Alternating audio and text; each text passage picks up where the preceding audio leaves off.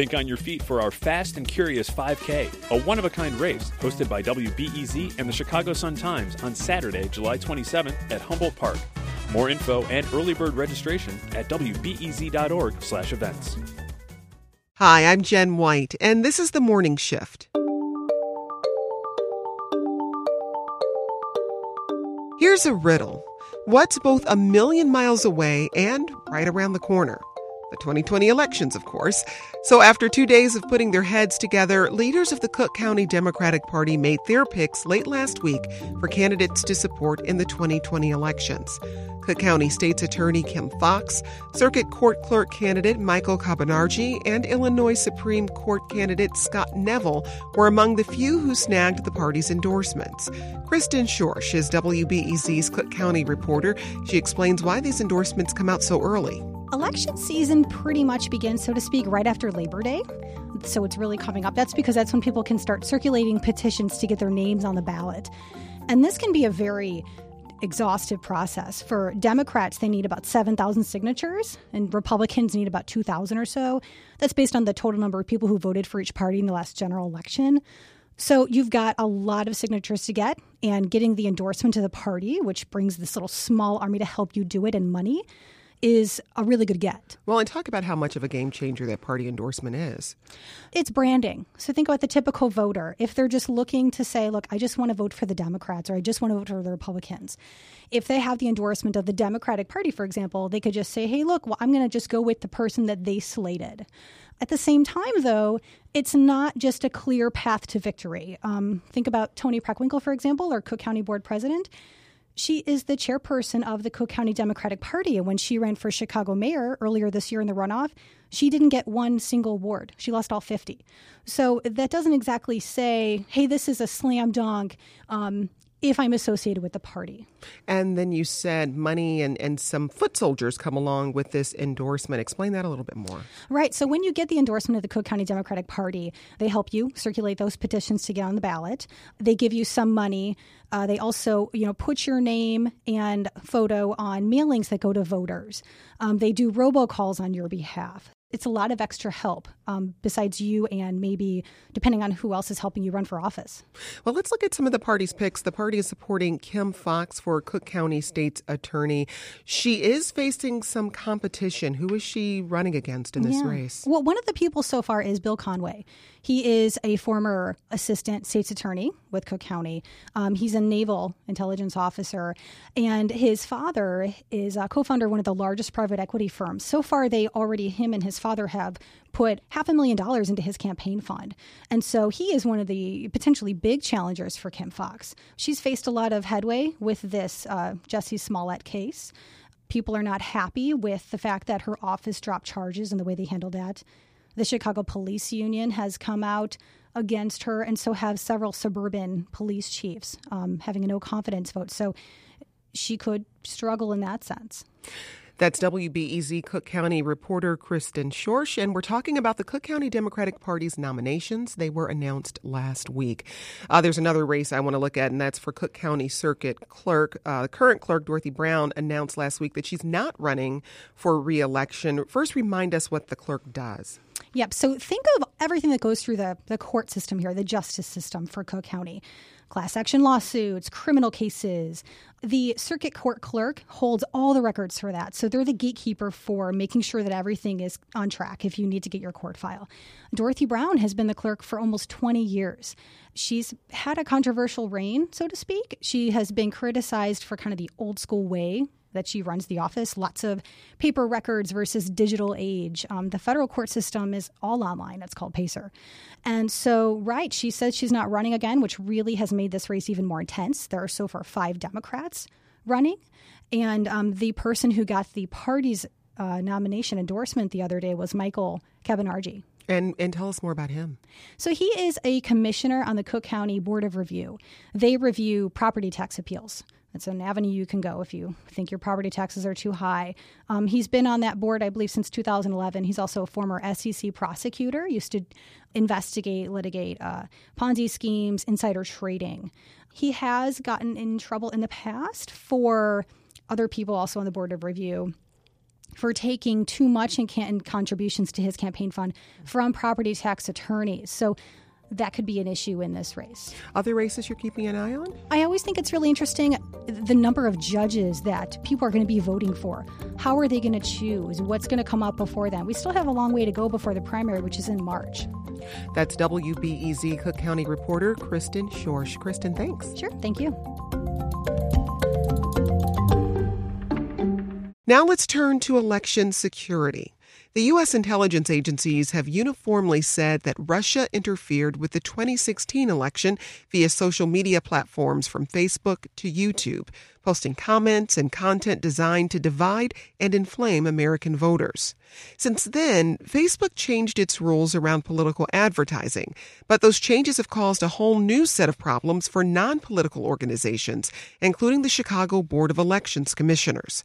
A.J. Vicens is a reporter at Mother Jones. He's got a piece out called Very Badly Managed, Inside Chicago's Elections Officials' Battle with Facebook. In a bit, Vicens explains exactly what's going on with our local elections, but he begins by describing the changes Facebook made starting back in 2017. So what Facebook did was try to create a system that had a bit more accountability, and essentially anybody running an ad or a boosted post in the case of Chicago would have to sort of identify themselves and verify their identity with Facebook before they could pay to promote an ad to various populations. And the idea was to offer users a chance to check to see who was paying for the ads that were appearing in their news feeds. Now, your story centers around how those changes inadvertently caused some very big problems here in Chicago, specifically around efforts to promote early voting. Take us back to the lead up to the 2018 midterms. What happened? They were just basically trying to say, for instance, here's some early voting locations, or here are some things that are happening in terms of elections in the city of Chicago. And when the ad gets boosted or the page gets boosted, Facebook pulls it down and says, you can't do this without essentially acknowledging that this is a political ad. And Jim and the others in the office felt like this was bringing them right up to the edge of the line that's set forth in the city's ethics policy when it comes to providing money for political operations. And you write that the Chicago Board of Elections and Jim Allen, its spokesperson, continued to have problems with Facebook during the Chicago municipal election cycle, which, of course, gave us Mayor Lori Lightfoot. But I'm curious about the worst that could happen if these types of problems happen on the national level leading up to the 2020 presidential election. Well, I think the biggest concern that came out of this episode was the situation where a page, a group was essentially putting up a page that had the same name and same logo as the Chicago Board of Election Commissioners. Jim says that he didn't see anything nefarious going on this page, but nonetheless, it was not their page, and perhaps a user could have seen content on that page and taken that as information from the city. Now, when they told Facebook about this situation, it took more than 30 days to pull this page down. And Jim is worried about the fact that what happens if somebody does this in a very key place, 20 days before an election or 15 days. Facebook's policy in this case, or their actions, I should say, were a bit slow, and that window there is very concerning to election administrators. Well, the Chicago Board of Elections was also being impersonated on Twitter. When they reached out to Twitter, what happened? According to Jim and the other folks in the office, Twitter pulled the account down almost immediately.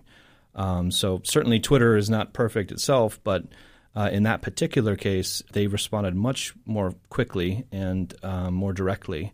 In the case of Chicago's situation with the page, Jim had to reach out twice just to get a response, and even then it was very lacking, and it took a very long time in their minds. I mean, election information is very important and very specific, and the fact that they had to push that hard to get the page pulled down or addressed is concerning. AJ, what about county-level or city organizations like the Chicago Board of Elections compared with state-level organizations? Are the smaller groups having more trouble here?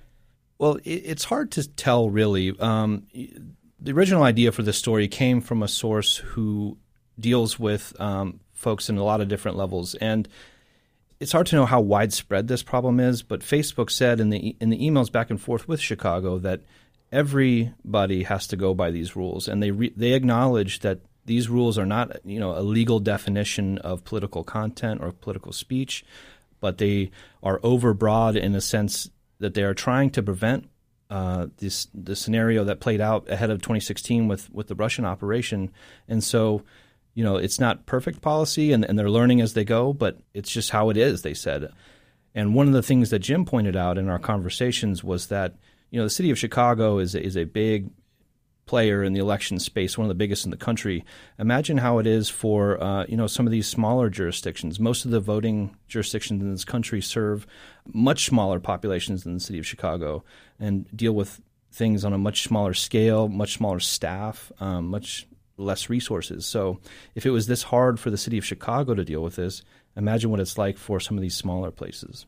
Now, as part of your reporting, you spoke with Alex Stamos. He's Facebook's former chief security officer. Why did you want to speak with him, and what did you learn? Well, I think it's important to speak to Alex because Alex headed up the investigation into what happened on Facebook's platform as part of the Russian operation.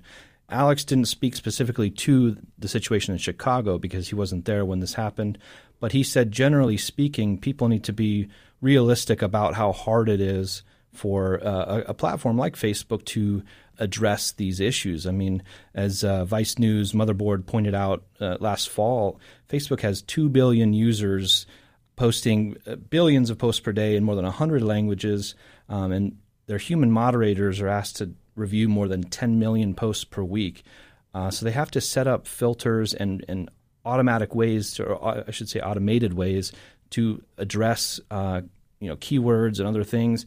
And it's not going to be perfect. And Alex's point was, look, Facebook is trying, in the absence of action from the federal level on how to regulate political speech on social media platforms, Facebook has to step in and try to do it themselves. And were you able to get a sense of how many people are actually taking on this task?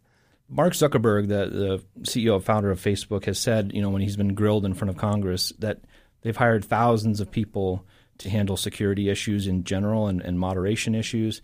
And so they are investing in a big way in this problem, in the problem of problematic content more generally. But it's hard to know exactly how many people deal with election-specific and political content. But Facebook insists that they're spending, a lot of time and money on this. It's crazy to think about it, but the Iowa caucuses are less than 6 months away. What has Facebook said about what it will do in the lead up to the November 2020 presidential election? Well, Facebook says they're investing a lot of time and energy into this. They say they have a channel set up for elections folks to report problems. I did find that it's hard for actual election folks, administrators, I should say, specifically to access this line. But the email traffic that with the city of Chicago shows that when election folks do raise issues with Facebook, they do get an answer generally in a couple of days. Obviously, that didn't happen with that imposter page as quickly as Jim would have liked. But Facebook says it's trying to be responsive to people as quickly as it can. They have regional folks that deal with regions of the country, and they're trying to be on top of it as much as they can be, given the scale at which they're operating. I'm going to briefly touch on other social media platforms. Instagram, which is owned by Facebook, of course, Twitter, YouTube, which is operated by Google. How much Russian interference happened on those platforms in 2016? It wasn't quite at the scale as Facebook directly, the actual Facebook platform, because Facebook is the biggest player in the space. But there was a significant amount on both Instagram and less so on Twitter, because Twitter is just smaller. And Google hasn't exactly acknowledged how much happened on its platform, but it's certainly a problem across the board. And, really, it's any internet platform can host, this type of information operation. That's one of the things that made it so successful. And are those companies doing as much as Facebook is at this point to try to counteract the interference? It's hard to say. Facebook is the one under the glare because they're the big dog on the street, and so they've been under the spotlight, so to say. And so it's really hard to say. So what will you be following? At Mother Jones, we focus a lot on election security and voting rights in general and election administration, and so we're going to be paying attention to how the social media platforms handle all sorts of issues, disinformation, issues like this that are more, minute, but they offer a window into a bigger problem. All of it. We are paying attention to these platforms very seriously. That's A.J. Vicens, a reporter at Mother Jones. A.J., thanks. Thanks for having me.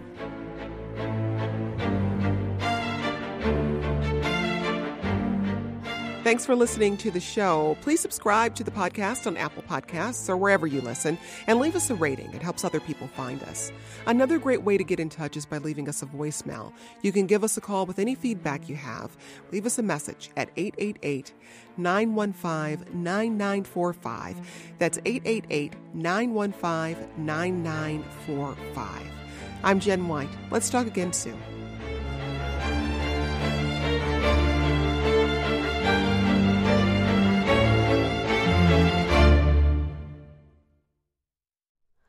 Hi, it's Terry Gross, the host of Fresh Air. We bring you in-depth, long-form interviews with actors, directors, musicians, authors, journalists, and more. Listen to our Peabody Award-winning Fresh Air podcast from WHYY and NPR.